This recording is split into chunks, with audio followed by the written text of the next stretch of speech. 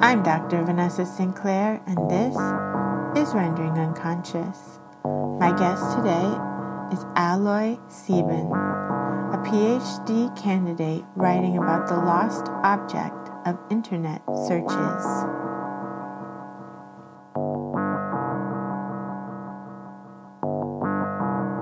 Rendering Unconscious is also a book. Rendering Unconscious, Psychoanalytic Perspectives, Politics, and Poetry. Available from Trapart Books, 2019. Now also available on iBook and Kindle. Please visit our publisher's website, www.trapart.net. You can support the podcast by visiting our Patreon, patreon.com/VANESSA23CARL. Your support is greatly appreciated.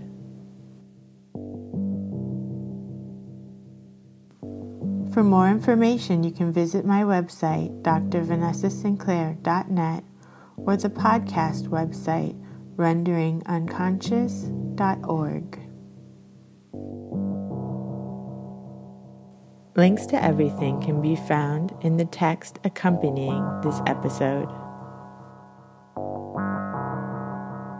So I got into psychoanalysis originally when I started my graduate school work at Simon Fraser University in Burnaby in Canada. And my supervisor is Clint Burnham, and he introduced me to the Lacan Salon, which is kind of Vancouver's big, well, not like big, but psychoanalysis group. Big for psychoanalysis. Big for psychoanalysis. And it's actually been kind of interesting how the amount of people there have kind of shifted over the years. I've been going, I guess, for 5 years now, and sometimes it's just like 2 or 3 people, and sometimes it's like 20 people. So the amount of people going has really shifted over time. And I don't know. I liked the kind of the experience of those salons compared to the graduate school courses that I was taking.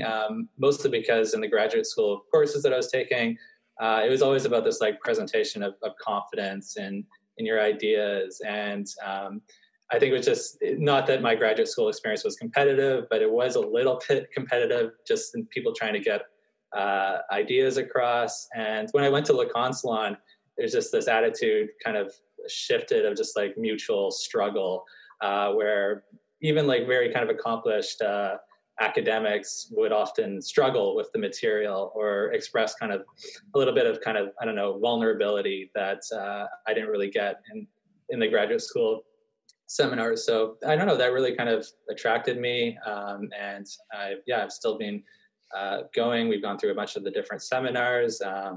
So that was kind of my introduction into psychoanalysis. And it's still kind of what I like about going to the Lacan Salon, just and any kind of like psychoanalytic group, that the material is difficult. I mean, there are kind of not really breakthroughs, but we do kind of generate insight out of the material, but there's nobody that I've really come across in any of these kind of psychoanalytic meetings who's like completely confident in their interpretation of Lacan. It's a very kind of collaborative effort. So I kind of appreciated that.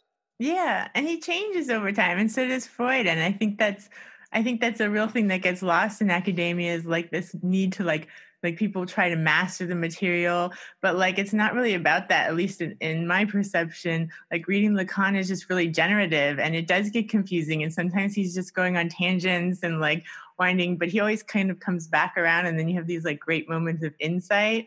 But he doesn't seem to be presenting it in a way where he wants people to be memorizing it like it's some sort of like dogma or like, big truth. It's more like, to me anyway, it seems like it also kind of reminds me of the feeling of being in psychoanalysis, where it's like sometimes you're like, oh yeah, that's it. And then you like kind of lose it and you're like, wait, what did I just realize? And then it kind of gets all like turned around. And then you come back to that same kind of truth again later. It like kind of recreates that experience, I feel like, when you read Lacan, or at least when I do.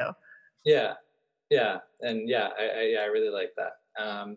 And I also so like my research, what I'm writing my dissertation on is basically just talking about psychoanalysis and the internet, specifically looking at like the function of internet search, and also looking at that through a number of different kind of cultural objects, some movies, and I'm also kind of shifting into kind of autofiction a little bit, looking at autofiction. So I've also found like psychoanalysis to also be like a really kind of great tool for looking at the internet, and understanding it in a kind of interesting ways.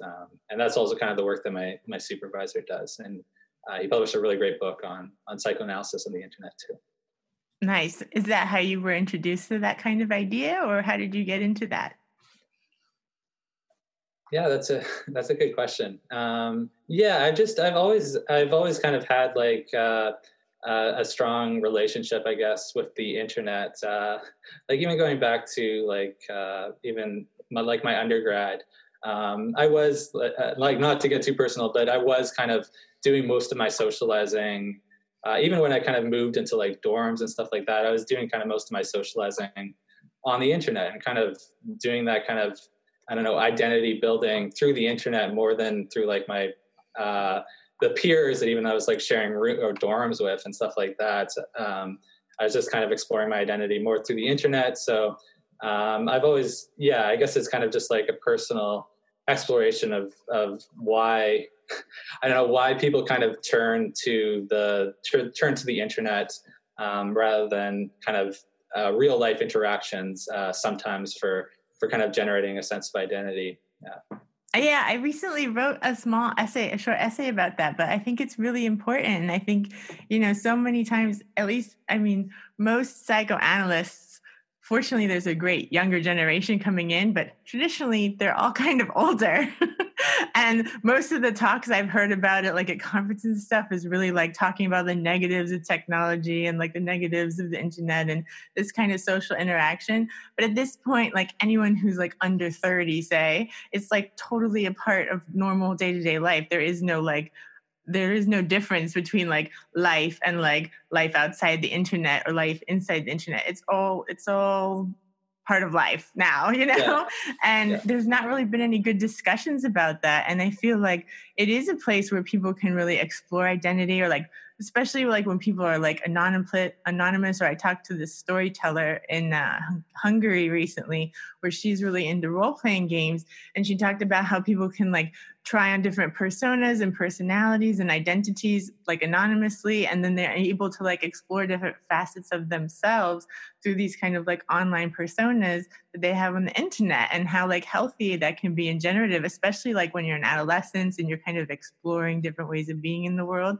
You can do it all there without having so many like repercussions in your day-to-day life that you might have if you were trying to explore different facets of identity, with other people in your room or in your school or something like that. So yeah, and I think so like I guess, let me see, I think the kind of the internet usage, like what you were saying about them kind of being the IRL, like the in real life and internet kind of being like woven with each other.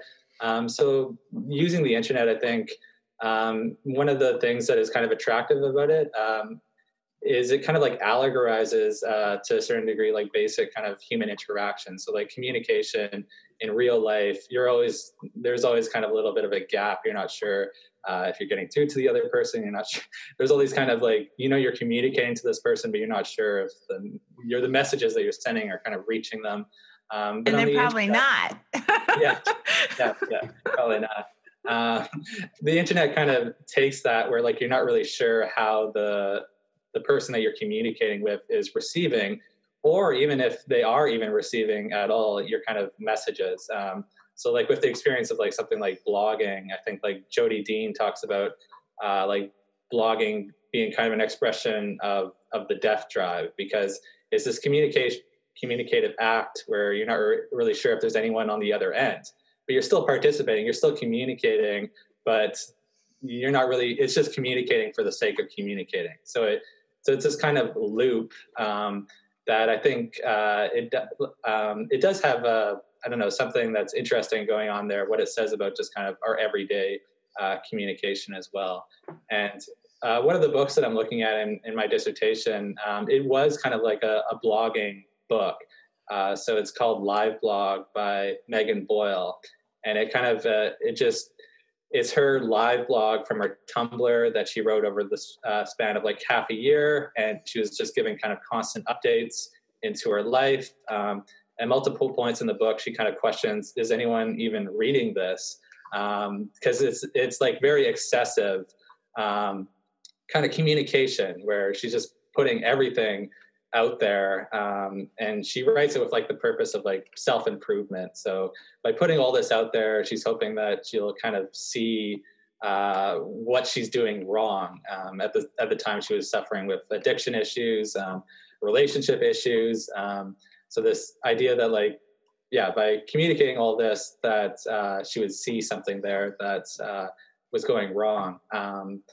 And like ultimately that practice was kind of a little bit like going back to the dean, like was a bit of a death drive, because things didn't get better for her by putting everything on the internet. Things got progressively worse. But by the end of it, she did kind of publish a book out of it. And I think it was and she expressly calls it a novel. So something at the end did kind of come out of it that was very kind of productive. And it did, I guess, in just becoming a novel, it did kind of become a communicative act in kind of in kind of a more obvious fashion. That's interesting. Yeah, because when you're describing it, I was thinking it almost sounds like a self-analysis, except for, of course, if she was writing the blog and not actually putting it on the internet, but maybe more like recording herself speaking or just writing, like Freud did his own analysis just by writing.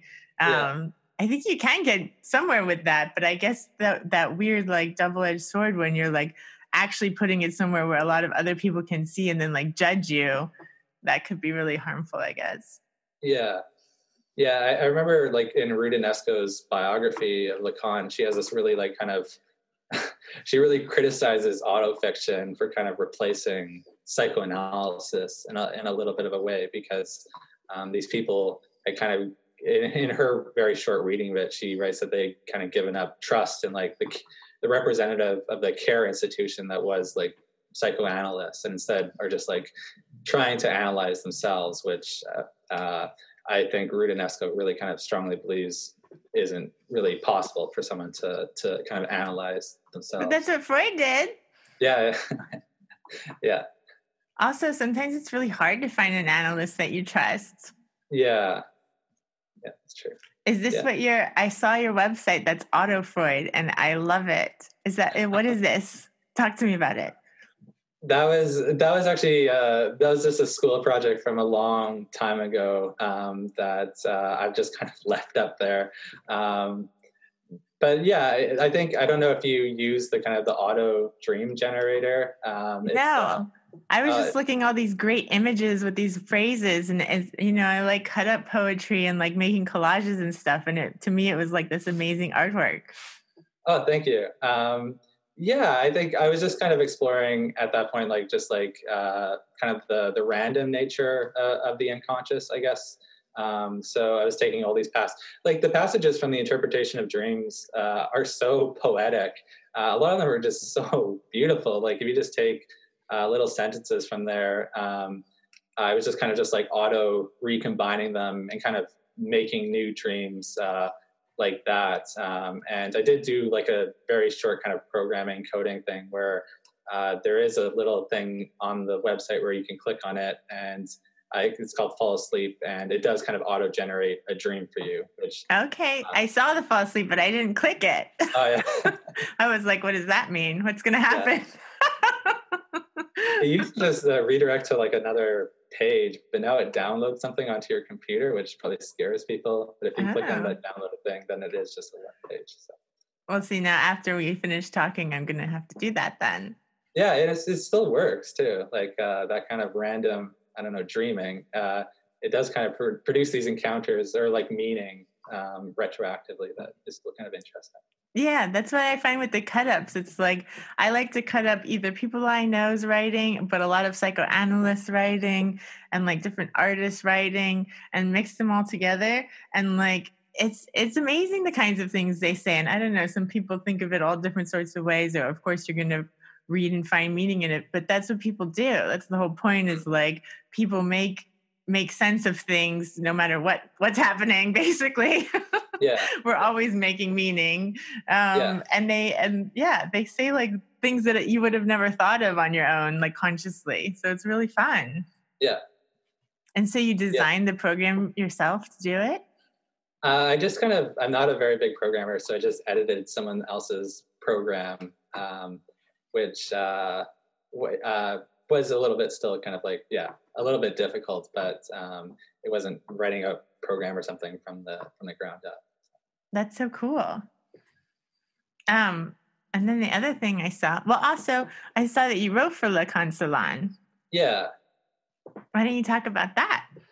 Yeah, so I was actually in Wuhan when the whole coronavirus, the epidemic kind of started, because me and my partner were going back to Wuhan for Chinese New Year celebrations. She hadn't seen her family in a year and a half, so we were pretty excited about the trip, even though details of the virus were originally just like popping out at that time, that it was being picked up in kind of Western media. So we got there. We actually ended up staying there less than 24 hours before we got woken up. I think on the night that we got there, we got woken up at 2 a.m. in the morning by my partner's parents, who were telling us we had to get out of the city because it was going to be closing down by 10 a.m. and we could be trapped there for a couple months, which I thought they were kind of exaggerating at the time, but it did turn out to be true that we could have gone and trapped there for a pretty long time. So we did this kind of mad dash out of the city, like with a rented taxi and going through these like checkpoints, like the city was already shutting down at the time. So, and during that time, my phone did somehow mysteriously break.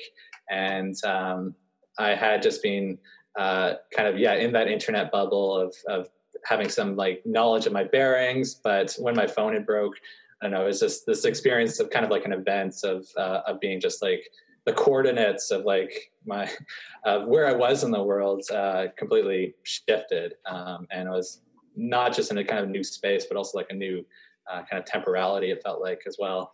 And it even felt like one of those apocalyptic movies that suddenly just been taken out of just kind of like ordinary life and just like just like plopped down into an apocalyptic film. So so in that article, I kind of talk about this motif that I've seen in film and in books of the cracked phone screen that just like, I don't know if I'm just looking for it too much or if it just keeps coming up, but that cracked phone screen, I go through a couple examples there that I've seen, but there's also like other kind of examples that I've seen where all these different cultural objects are doing different work with the cracked screen or presenting it in different ways that I find interesting.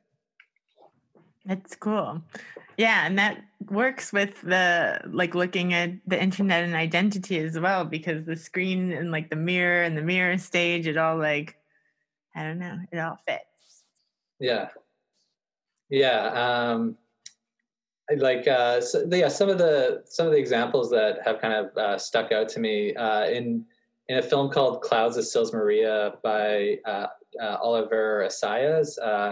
It's a movie with Kristen Stewart and Juliette Binoche, and at the start of the film, Kristen Stewart has a phone with like a screensaver of a cracked screen. So that's like one kind of way of treating it. The cracking of the phone is always kind of just like present as like a danger. And there's another in a book called You by Caroline Kepnes, where a character, she cracks her screen first and then she puts the protective case over it.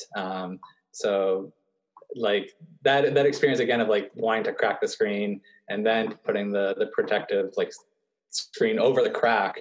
I don't know, it's just these kind of layers of just like, I don't know, like physical trauma, but then also like protection. I find it kind of interesting. Yeah, and totally losing your coordinates. Yeah. Yeah, and like it's not just like the spatial coordinates either, like mapping our location in space, but like I think there's like the bigger kind of like I don't know, there's been like, it's not so much a debate, but like a couple books that I've read about like the digital on our phones that, I don't know, I think like, so like my supervisor, Clint Burnham, describes it as a virtual kind of big other, or like a non-big other that we kind of position ourselves to through like when we're using our phones for whatever. And Matt Flisfader has a book coming out on social media and psychoanalysis where he kind of describes it as like a willing of the big other kind of back into existence, because there is kind of no big other in kind of like the traditional sense of a kind of authority figure that's like telling us don't do this, don't do this, don't do this, that we can kind of position ourselves in a relationship to. Right now, obviously, it's kind of like the Zizekian, enjoy, just do whatever you want. There's no kind of limit to what you can do. But yeah, I like Flisfader makes a really interesting argument that like the internet that we like look at it through our phones kind of puts that kind of limit back there. So when we're like going through like Instagram photos, we see that there's still something that we can't have because a lot of the Instagram genre, at least the profit kind of side of it, is like presenting these images, unattainable images of material wealth or just like living a great life. And yeah, there's another article on the Lacan Salon. They're doing like a series where Alma Krillick kind of talks about how peaceful like the virus has kind of made things, because the big other of Instagram or whatever, it's not presenting these like these images of just like people living these great lives anymore. It's just like images of people staying at home with their cats. So there isn't that kind of desire, I guess, that kind of restless desire that these kind of platforms generate, which I also thought that article was really good. Yeah, I'll look at the other ones. I only had read yours so far.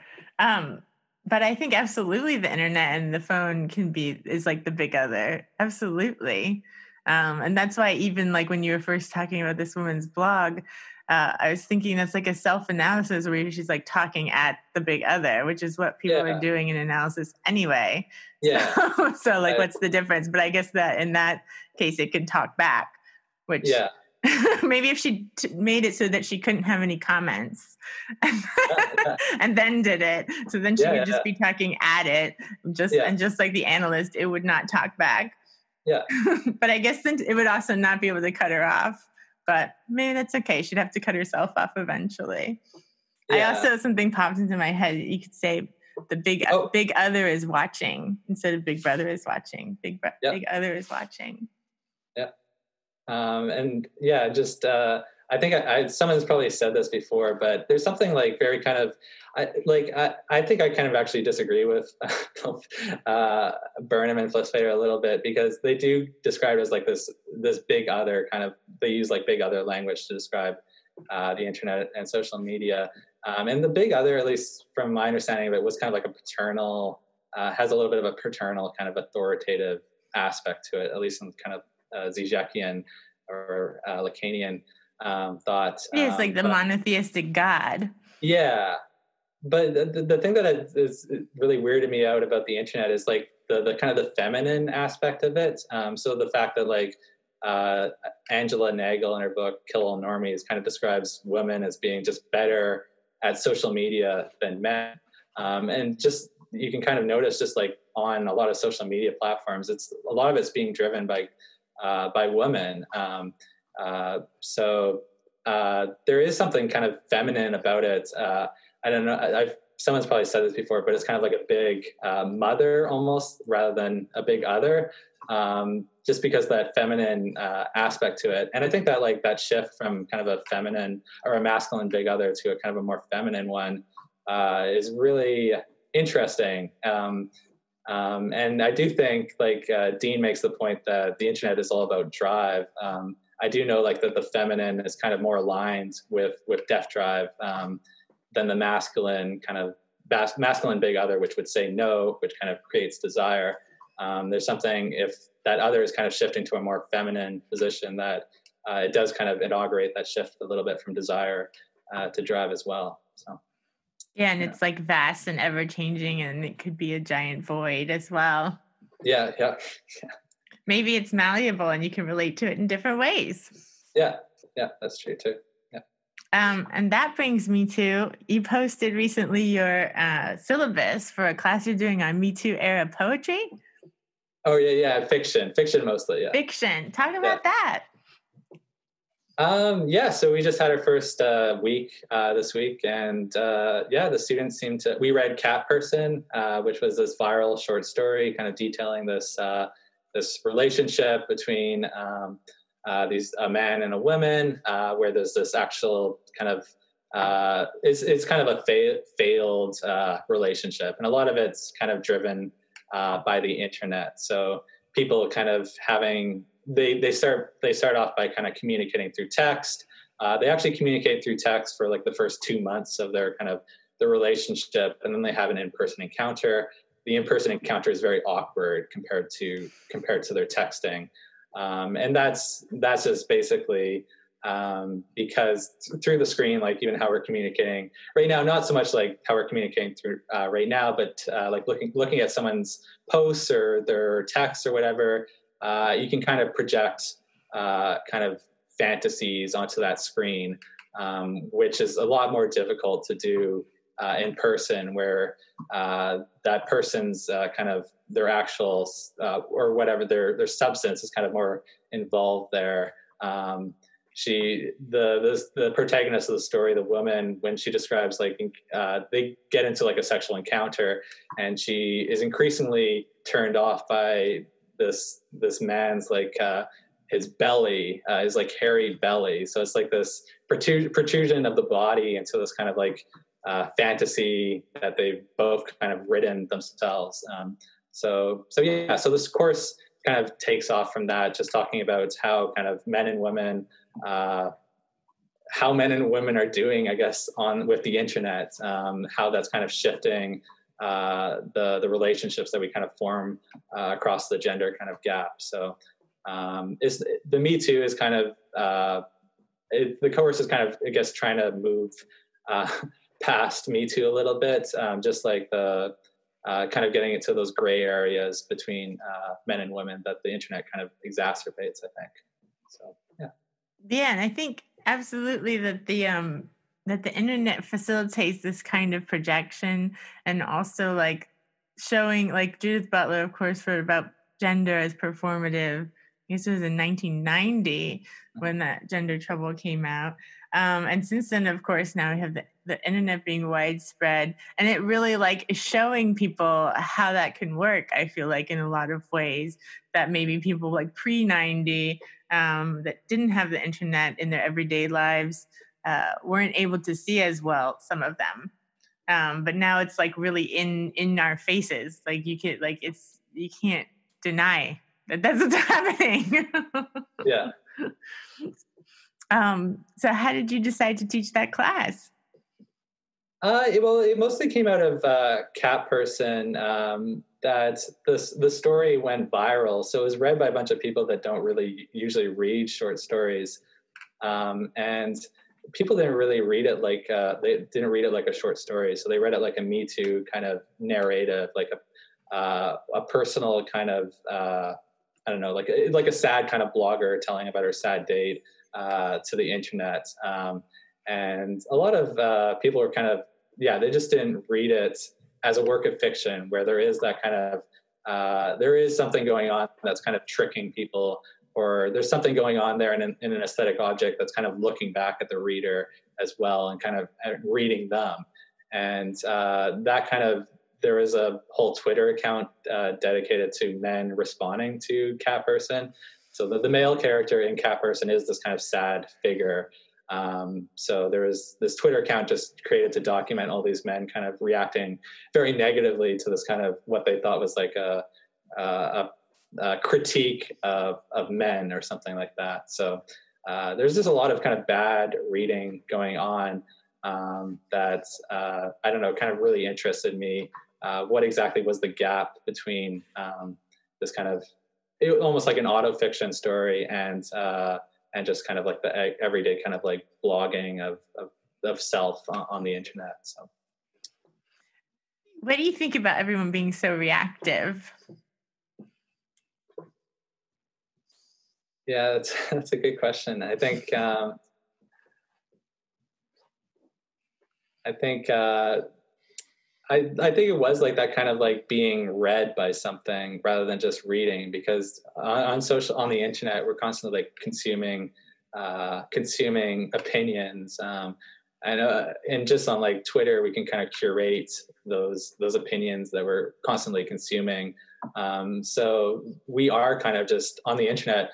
There's this whole kind of criticizing of how people don't read anymore, but we read so much on the internet. But when you're reading like a novel or when you're reading a short story or something, it's kind of, I think it's easier to remember that there's another person on the other end, the author, that you obviously can't get into contact with them. But I do kind of still think of like novels and short stories or any kind of art as a communicative thing. Whereas a lot of the stuff that I read on the internet, it's not so much communicative. It's just because I curate it so much, it's just kind of myself, like repeated over and over again.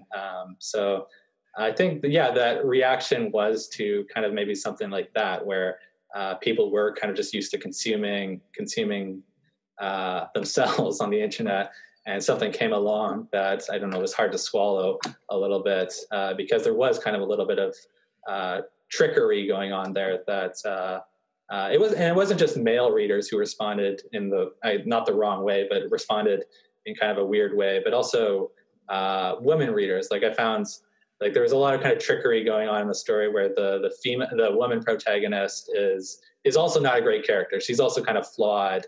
It's not a kind of a simple kind of victim perpetrator narrative, but there's some details about the female character that are problematic, but women readers really strongly related to her story as well, and kind of glossed over those kind of flaws. So yeah, that's what kind of interested me and kind of what sparked the course. So how to read these works. A lot of them are kind of autofiction works, where there is like something that seems like just like someone telling their bad date, but there is something going on that's kind of tricking how we kind of consume these narratives, a lot in the kind of the Me Too era.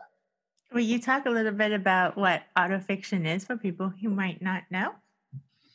Yeah, so like autofiction is basically just it's a lot of kind of just like personal details that people use their own kind of lives as material, as writing material. It's kind of just the writing process, kind of a loop. So and what I mean by that is, like, I know kind of these autofictional authors who, and maybe this was kind of just very common and it goes back a long ways, but authors that would kind of go through these kind of really weird or negative experiences, or they would do these things that they wouldn't normally do, so that they could write about it. So it's kind of blurring the line between writing and the self. But there is always, I think, a really important kind of gap that I think a good autofiction narrative kind of maintains between the writing and the life. So just a little bit of kind of misdirection or deception going on there. So yeah, some of the ones that I've liked are Taipei by Dao Lin, which kind of relates. I think he said he had like a 10,000 page Word document where he was writing down all the memories of his life. So it's kind of just this memory project, something would happen to him and he would try to write it down. So he took those 10,000 word pages and he condensed it down to about 200 pages, and that's his novel. So it is kind of autofiction. You do feel like you're kind of seeing into another person, getting this really kind of strong intimacy, but it's completely, and what I kind of like about it is how fake it is. Like, it gives you this illusion of really living with another person, or really kind of understanding them. And it is like a really kind of strong, effective experience. Like when I finished Boyle's live blog, it was just like, whoa, I feel like I communicated with this person, or we connected, because so much of the kind of the details of her personal life that she was relating, I could connect to so much. And it felt like I knew this person, even though I was just reading her book. But there is like taking like the Taipei from Dao Lin example. I mean, it's 10,000 pages of memory that he reduced to a 200 page book. So there is a kind of a lot of And even like Megan Boyle's live blog, she edited it for 5 years to make it into a novel. So obviously it's not really an immediate experience of another person, but it's still kind of kind of an edited version, even if it does have that strong feeling of immediacy. So I kind of like that tension, I guess, between feeling like you're really getting to know another person, but also there being that gap or limit. Yeah, I think that sounds like an amazing process, and like really cathartic for them to do all the writing really free form and like openly, and then taking the time to like curate it and edit it into like a form that they want it to be afterwards. I think that could be like really good for a person.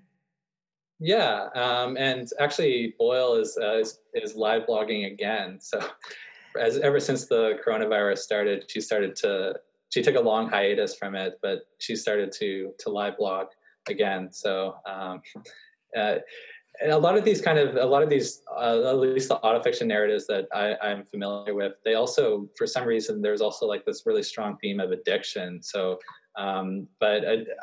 and a lot of drug usage, but this drug usage being kind of presented in this kind of neutral fashion where, for example, like Dao Lin's Taipei, he takes a lot of drugs, but he never really describes what these drugs are doing to them, or it feels like the drugs aren't doing anything to him. He's just doing all these different substances, and he's still kind of writing the exact same fashion. So it's like there's little effect to these drugs, but I don't know. I think like the greater addiction is like to the internet. Thank you for listening to Rendering Unconscious. You've just heard a discussion with Aloy Sieben, a PhD candidate writing about the lost object of internet searches. For more, please visit his website, autofreud.wordpress.com and lacansalon.com. Links to everything can be found in the text accompanying this episode.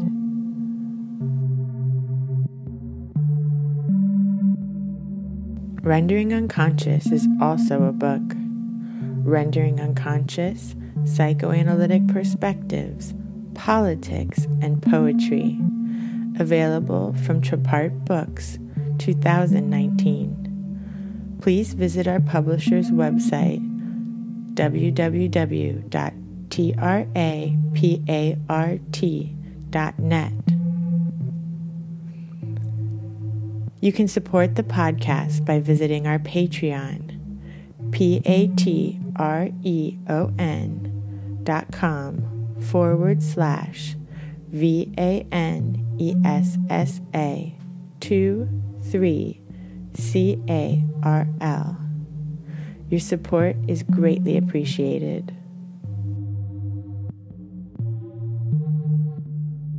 For more information, you can visit my website, drvanessasinclair.net, or the podcast website, renderingunconscious.org.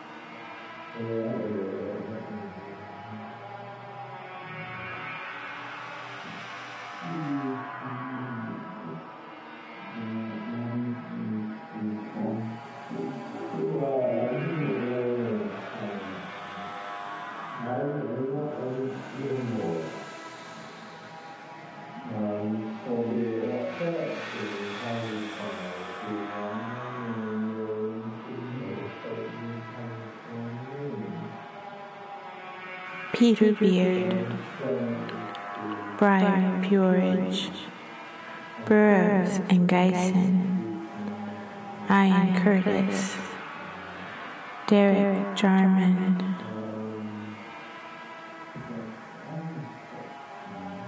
Marie Laveau,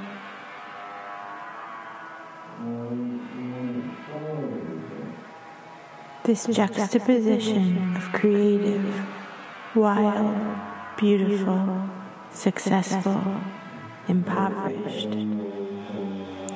The real of living our dream. Entangle the knots. The client as her to understand her. Divine path. Architect. Permutation was to Warhol be home. Evils from internal and external sources is also found in the analysis of adults. In passing, I would say that the very favorable changes, a contribution to the analysis of the negative therapeutic reaction. Also, Freud, the ego and the id, that we genuinely, with a warily, or both the, in your mischievous company, loyalty does not end with death. We crossed over.